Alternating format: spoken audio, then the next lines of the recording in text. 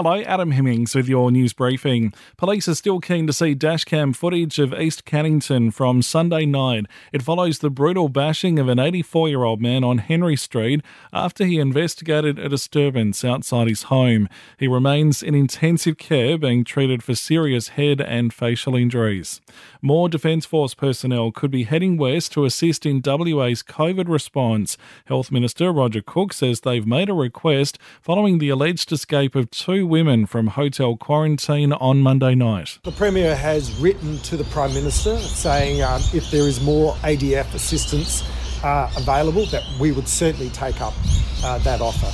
We want assistance in our hotels, on our borders, in the airports. A family of four has been diagnosed with COVID-19 after recently returning to Perth from overseas. They're in hotel quarantine and it takes WA's tally of active cases to 9. Police are still looking for a man over an altercation in Langford last night involving a firearm. Officers raided a Maddington home early this morning, but he wasn't there. 2 women and 3 children were at the property, and the women are helping police with their investigation.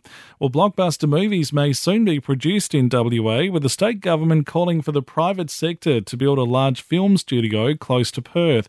Culture and Arts Minister David Templeman says it could be very lucrative. The thing that's missing is a purpose-built studio that will allow bigger scale productions to be filmed here, productions to be created here. In sport, the Sydney Swans have slammed a troll who targeted Elijah Taylor on Instagram after he posted an apology for breaching COVID quarantine. And South Australia is very serious about hosting the AFL final series, including the grand final. Premier Stephen Marshall has now put together a task force to convince the league to schedule those games in Adelaide. They will have the presentation, which I will see tomorrow, that we will then take to the AFL. Perth's weather down to 6 tonight, partly cloudy tomorrow with a top of 19, sunny on Friday, a max of 21, and the wet weather is back this weekend. Download The Briefing, the daily news podcast with Tom Tilley. In today's briefing, what is vaccine hesitance? Listen for free on the Podcast One Australia app.